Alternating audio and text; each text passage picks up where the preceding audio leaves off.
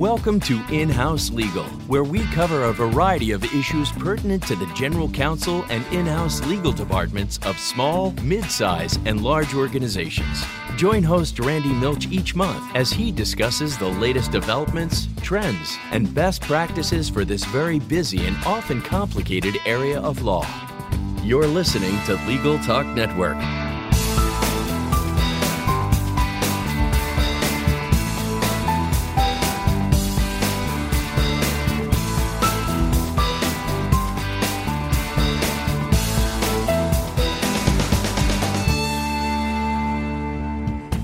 Hello, my name is Randy Milch, and I'm the host of In-House Legal on the Legal Talk Network. I'm honored and happy today to have as a guest Louise Parent.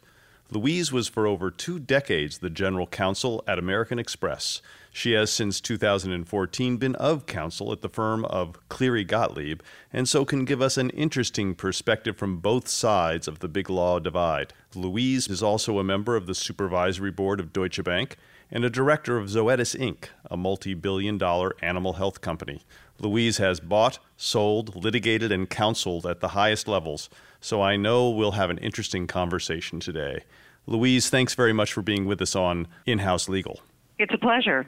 Louise, let me start and take you back to your college days. It's the early 70s. It's Smith. What leads you to go to law school? So I actually think there's a great connection between the education and profession.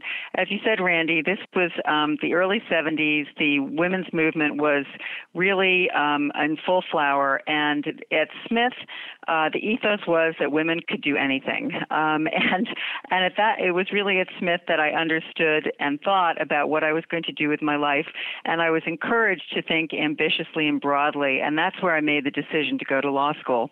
I really didn't have a lot of role models as a young girl growing up in a small town in Connecticut. There was one woman who was a professional, and she was a lawyer, and another woman who was a professional, and she was a doctor. And there was no chance I was going to medical school, so law was it for me. Well, that's good enough. So you didn't have what I had, which is a mother who went to her grave wishing you'd gone to medical school, I take it. No, not at all. Well, that's interesting. So you went to Georgetown Law School, and then it was off to Donovan Leisure. What prompted you to come back to New York and go into a litigation firm like Donovan? Well, I really, although I had a great experience at Georgetown, I was there during the Watergate era, and even though I was a poor law student, I could afford a subscription to the Washington Post and read about what was going on. I could actually go to Judge Sirica's courtroom and go to listen to Senator Ervin's hearings on the Hill. It was a fabulous time to be in D.C., but my roots were really in New York, and I knew I didn't want to practice administrative law, so New York made sense. Donovan Leisure was a great firm, and I thought it was a good place for me to get started. You know, of course, we have Donovan in common. I was a yes, partner at Donovan for a short while, a little while after you left, and it was a great and storied firm, but it sounds like Donovan, if anything, convinced you that you didn't want to be a litigator. Yeah, it did, actually. Of course, this was a long time ago. There were no women partners at Donovan Leisure. It was heavily litigation-oriented, as you said. And I quickly realized that I was a very extroverted person, and I really thought that an in-house environment would allow me to spend a lot more of my time with the clients. And so I made a decision fairly early on in my career to switch in-house. And just about the time that I was thinking about making the move, I got a call from somebody about a job at American Express, which actually was in the state legislative affairs area, where I knew I was going to rely on oral advocacy and be deeply involved with the business, and I thought that was going to be a good fit for me. Were you at all concerned that moving over to state legislative affairs was going to be a detour out of the law at the time, or did that occur to you at the point? I think I wasn't thinking that far ahead. I just knew that it was going to be a good change for me, and that I figured once I got inside American Express, I would work to find the path forward, which is actually what happened. Yeah, and I think that's a valuable lesson. If I could divert for a second, I've always told folks thinking about going in-house to worry less about where you start in-house and more about the nature of the place you go to. Because if it's a meritocracy... I think that's exactly right. Yes. A meritocracy you can do anything in, and it doesn't do to limit your your opportunities by being too hard on yourself about your first job. I think that's absolutely right. And I would also say that one thing that makes an in-house lawyer successful is an interest in and commitment to the business. And so if you are presented with the opportunity to work in a business that really interests you and intrigues you, then, I couldn't agree with you more. I think the best thing to do is to find the point of entry, not be too picky about it, and just feel confident that you can navigate your way through and continue to get opportunities to grow and advance once you're part of the team. And when did you transition into a strictly legal job at AMEX? How long did that take? Actually, what happened is probably after 2 years or so, I recognized that there were more things that I wanted to take on, so I kind of morphed into a SEC and corporate M&A lawyer, and I found that in-house there's always more work to be done than there are necessarily people to do it, so that if you're prepared to volunteer for something and you're prepared to say, I'll take that on, chances are you're going to have the opportunity to do that. So I gradually, as I said, migrated out of the state legislative affairs area and into the typical corporate SEC and M&A kind of practice. Now, at AMEX, was the M&A practice a little bit rarefied in the sense that you got to hobnob with the most senior folks at the in the company? Yes, it was. Actually, it was great. I had American Express was building a very strong and diversified financial services, I guess we would have said financial services supermarket in those days. And I had some really storied clients, including Jim Robinson and Sandy Weil. And you did have the opportunity to be and work with alongside the highest levels of business people as you were pulling together these mergers and acquisitions. So it was a very heady time and very exciting time to be practicing law there. So at a certain point, though, Louise, you decided that the M&A shop, despite the fact that it got you FaceTime with the bigwigs, might not be the route to the top. Can you tell me about a decision you made later on to divert away from M&A? Yes, thanks for asking. At some point in time, I did. I decided to become the general counsel of one of our subsidiaries, and it was called the Information Services Company of American Express, which later was known as First Data, which became a public company, is now private again. This was not an intuitive career move. It was at best a lateral move. The information services business was not the core business of American Express. The people that I was going to be working with, my clients, were not going to be the next CEO of American Express. And the common perception of the legal work that was done at Information Services was that it wasn't very sophisticated. It was kind of standard form agreements and the like. So people were really, many people thought that it was not a smart move for me to take the job, but actually it was a great move for me. I learned how to lawyer a sales force, which is, very, very different than being an M&A lawyer. I learned how to insinuate myself into a situation to be accepted as adding value to the sales process. I learned how to be a part of an executive team of a business. And I think more importantly, honestly, from the point of view of my forward career progression, I was confronted with a wide variety of legal issues, some of which were in my subject matter expertise, many of which were not, because I was the general counsel. So I learned to, I think, develop some intuition to ferret out and understand legal issues early on. And I also learned the confidence, self-confidence, to deal with issues even if I hadn't spent, 15 years as a subject matter expert. So I really fully believe that if I hadn't taken this, what some would have called a detour into being the general counsel of the ISC group, I wouldn't have been the general counsel of American Express.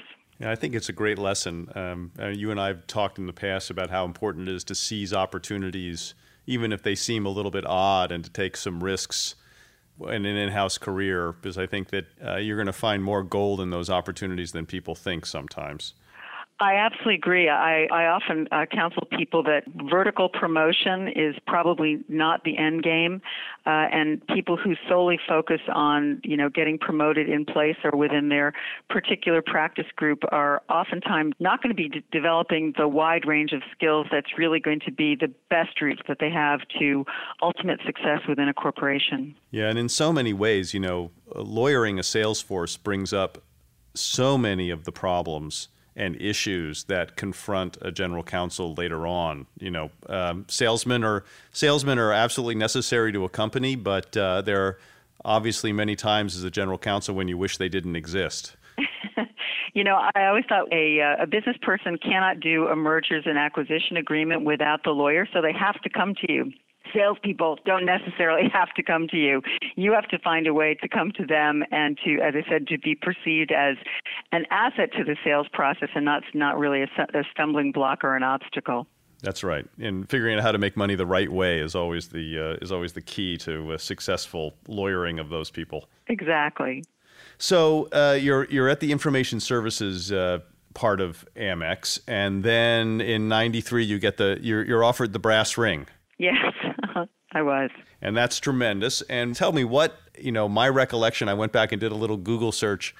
I don't think there were very many women general counsel in the financial services industry at that point. Is that correct? No, although the general counsel of Discover was a woman at that point in time, and the general counsel of Goldman Sachs, co-general counsel of Goldman Sachs, was a woman, and she came on shortly after us. And then the woman who was the general counsel of J.P. Morgan came on shortly after that. So I might have been the vanguard, but not by long. So quite quickly thereafter, there were a number of other women who were general counsel of financial services firms. Well, that's right. I know some of those other women with you in the vanguard, all very strong general counsels. So it's 1993, and one of the first things that's on your plate is a bit of an existential problem for American Express facing its competitors at Visa and Mastercard. Could you give a second and explain the business issue that was confronting Amex at the time? Yes, I can. The American Express competes against Visa and Mastercard as a network, and as you all know, Visa and Mastercard have thousands of banks that issue cards on their network. American Express at the time had only one issuer on the network, the American Express card. So we realized that in order to compete more vibrantly with Visa and Mastercard as a network, it would be to our advantage to be able to get other banks to issue on the American Express network. We thought that would be good for competition and ultimately for consumers as well. The obstacle that was put in our place, though, is that Visa and Mastercard had rules. Both of them had rules that said that any bank that issued a card on the American Express network would be automatically kicked out of Visa and Mastercard, and in essence forfeit their existing portfolio. So, not surprisingly, no bank was prepared to give up its existing portfolio in order to issue on the American Express network. So we didn't rush to create a legal battle on this issue. We really tried to partner with banks and see if we could find a way around this, but we really couldn't. And so we had a choice. We would either give up the network services business before it started, or we would battle to get the rule essentially overturned, and we decided to take the latter course. And how long of a battle was that? Well, it was a long battle, actually. Probably it ended up being a global battle, and from beginning to end, it was probably 8 years. And we started really by trying to get some early wins in the EU. The EU didn't have the rule. Visa and Mastercard were considering adopting the rule, and we realized that we needed to confine the problem to where the rule existed, which was in the U.S., and needed to block the spread of the rule globally. So we actually brought a complaint in the EU to stop Visa and Mastercard from implementing the rule in '96, and that was very, very successful. And within a few months, essentially, the competition authorities in the EU had indicated that they didn't think the rule was consistent with the EU law, and Visa and Mastercard pulled away from the adoption of the rule. But they didn't change their views about the rule in the United States, I take it. No, they didn't. The rule already existed there, so that took considerably longer, and we worked with the Department of Justice, which ultimately determined to sue Visa and Mastercard to challenge the rule, which they did. And in 2001, we received the district court opinion that the court had sided with the DOJ, and then the appeals followed, and ultimately the case finally ended when the Supreme Court denied cert. So this is almost a decade's worth of litigation, 8 years. I used to say it might not be a bet the company kind of case, but it was probably a bet the general counsel kind of case. So exactly. Yes, it was a long time. It was a very long time. And how did you approach your business partners about the fact that this was going to be a long haul before they saw results? This is sometimes very difficult for them to understand. Yes, it's true. So I would also say at the outset, this was a comprehensive approach to a business problem. So, I had strong partnership both on the government relations front, the PR front, and from the business. So it was important to get a strong partnership from the get-go. One of the things that I did is I think sometimes there's a presumption that large companies will not be aggressive and that they're not going to be out there and fight. I thought it was very important that we be as aggressive as possible so that the business would understand that we were not in any way going to back off from fighting as hard as we could for them. And that, having an early win in the EU, we also had a very strong showing in Latin America. We brought injunctive actions on the same day in about 6 different jurisdictions, which was as close as the General Counsel's office ever came to a shock and awe campaign. So we were really, really aggressive and let the business people know that we would leave no stone unturned in fighting for them. So I think that helped a bit. But I will say that you're absolutely right to point out that there is a lot of stress when the business is under a microscope of big-time litigation, and I would say that there's really no substitute for having strong lawyers who are partners with the business team. It's not just up to the general counsel. It's really having a strong team of lawyers who are working hand in glove with the business. And I also think that at the end of the day, you have to under-promise and over-deliver. So I always tried to and have a contingency plan in place. I always wanted the business people to know that it was going to be a long battle. And in our case, we perceived it to be an uphill battle because there was some bad precedent in this area that we were going to need to essentially distinguish. So part of it was setting the expectations. Part of it was working hard with your team to be really close to the business people. And I also think at the end of the day, the idea of leaving no stone unturned was really important. So I wanted the business to understand that we would just do everything we could to be successful. And as you well know, there are ups and downs in these kinds of things. And I always felt it was important when you got a setback that you tried to retain your composure, because people would really look to you to see whether, or not things were going badly or well. And maintaining composure and, focusing on the long haul, I think, helped everybody to sort of stay committed to the course of action. All good points for Bet the General Counsel litigation. We're going to take a minute now, Louise, and go to our quest for sponsorship. And so we'll be right back in a minute with more with Louise Parent. This is normally the time in our show when we hear a word from our sponsors, and this could potentially represent an opportunity for you.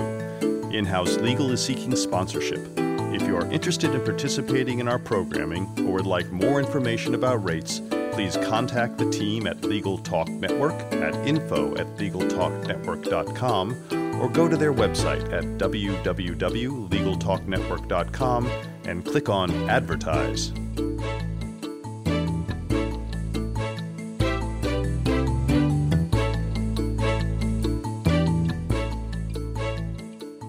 Welcome back to In-House Legal. We're here with Louise Parent, the former General Counsel of American Express and currently of counsel at Cleary Gottlieb.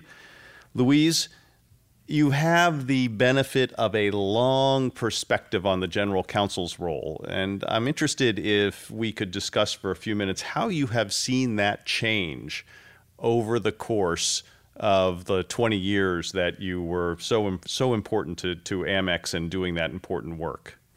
What comes to mind? Yeah, sure. I think it's safe to say that the role of the general counsel in a large company is more central and more influential now than certainly than it was 20 years ago or even 10 years ago. I think it's now pretty much accepted that the general counsel is going to wear multiple hats. The CEO will instinctively say that they want a business partner.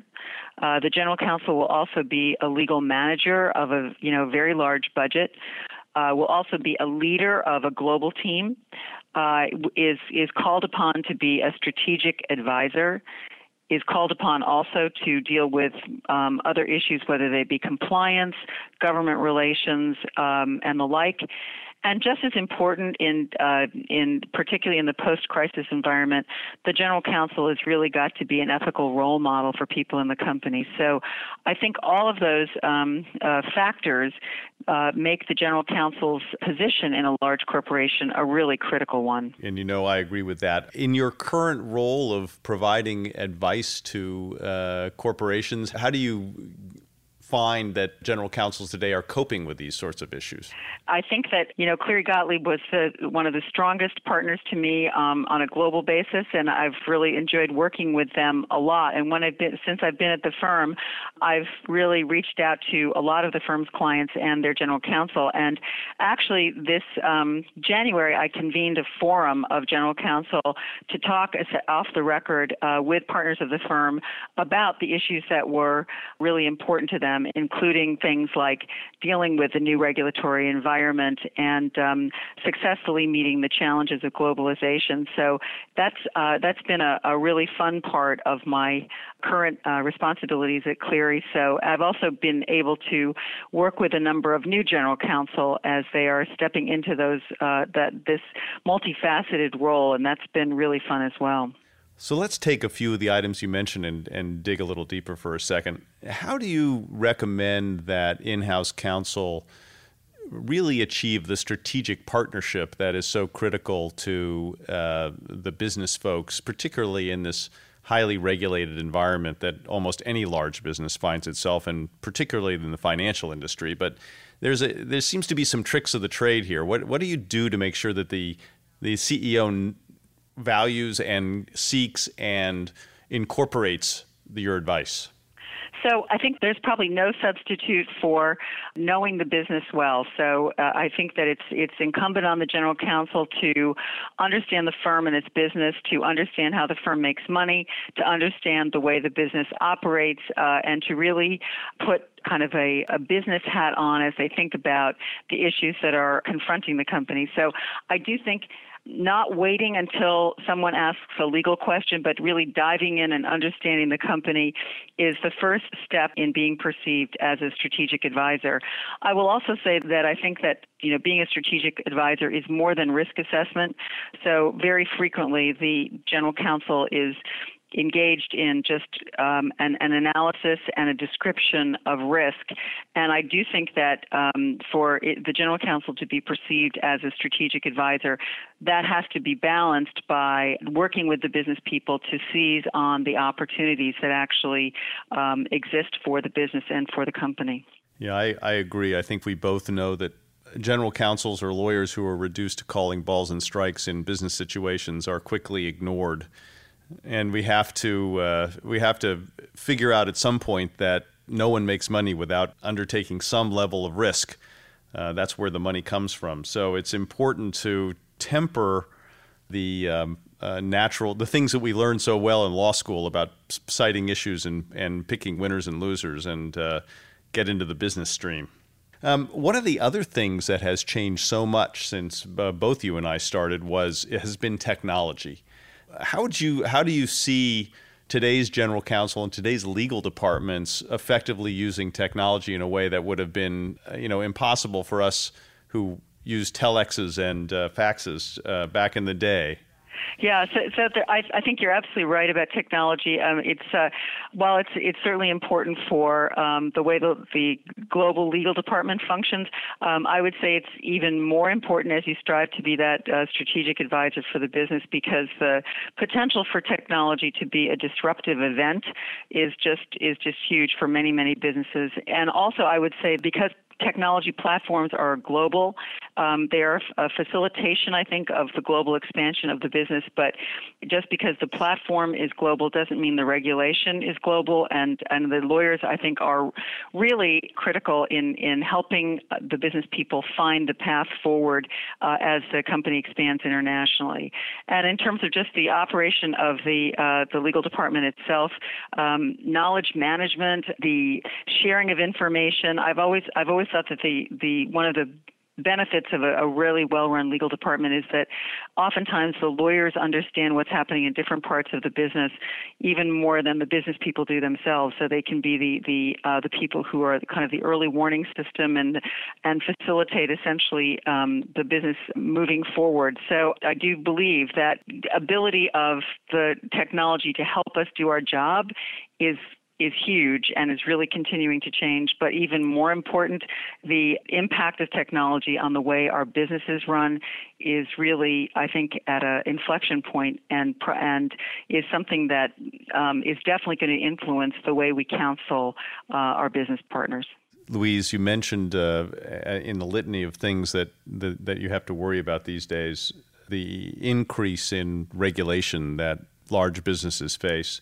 Do you believe that it's really true that the level has changed, the level of regulation has changed both generally and specifically in the financial area? And if so, what's the best way for general counsels to react to that and get their businesses to understand the changes that have happened? So I do think that, when I step back and look at the financial services landscape, there are new regulators, financial services regulators, really in the EU, in the U.S., and they are making their voices heard. So the landscape has definitely changed. Even existing regulators are stepping up their initiatives with very vigorous enforcement, whether that be the SEC's broken windows policy, the huge fines and guilty pleas that are being demanded in settlements. So it's certainly safe to say that the environment has changed. What I think is important, though, for general counsel is a couple of things. First of all, I think that it's important to recognize that this is not something that's a passing fancy and will change with the next administration or just further time since the crisis. I do think this is a new kind of world order that for financial services, and one that it's important to recognize is going to persist for a while.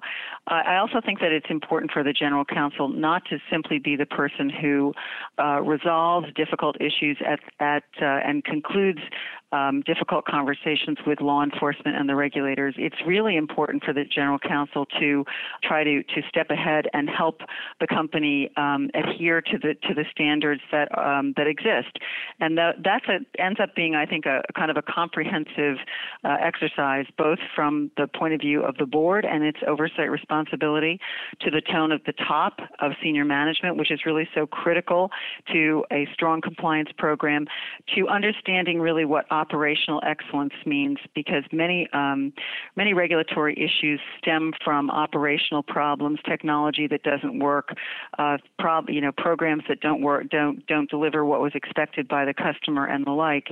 And finally, I think the general counsel has a unique perspective on reputational risk, and is very clear that firms that fall short of the regulators' expectations suffer, more than simply monetary fines and penalties. But there is a serious reputational risk that results as a consequence.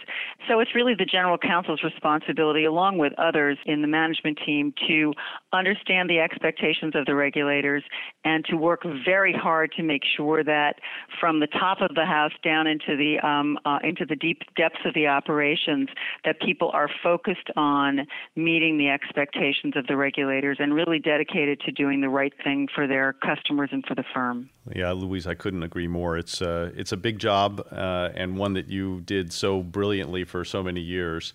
Thank you so much for spending time with us today on In-House Legal. It's been a hugely informative half hour, and I very much appreciate it. Thank you so much, Randy. It was a really pleasure. And I want to thank all of you who have listened to our podcast today.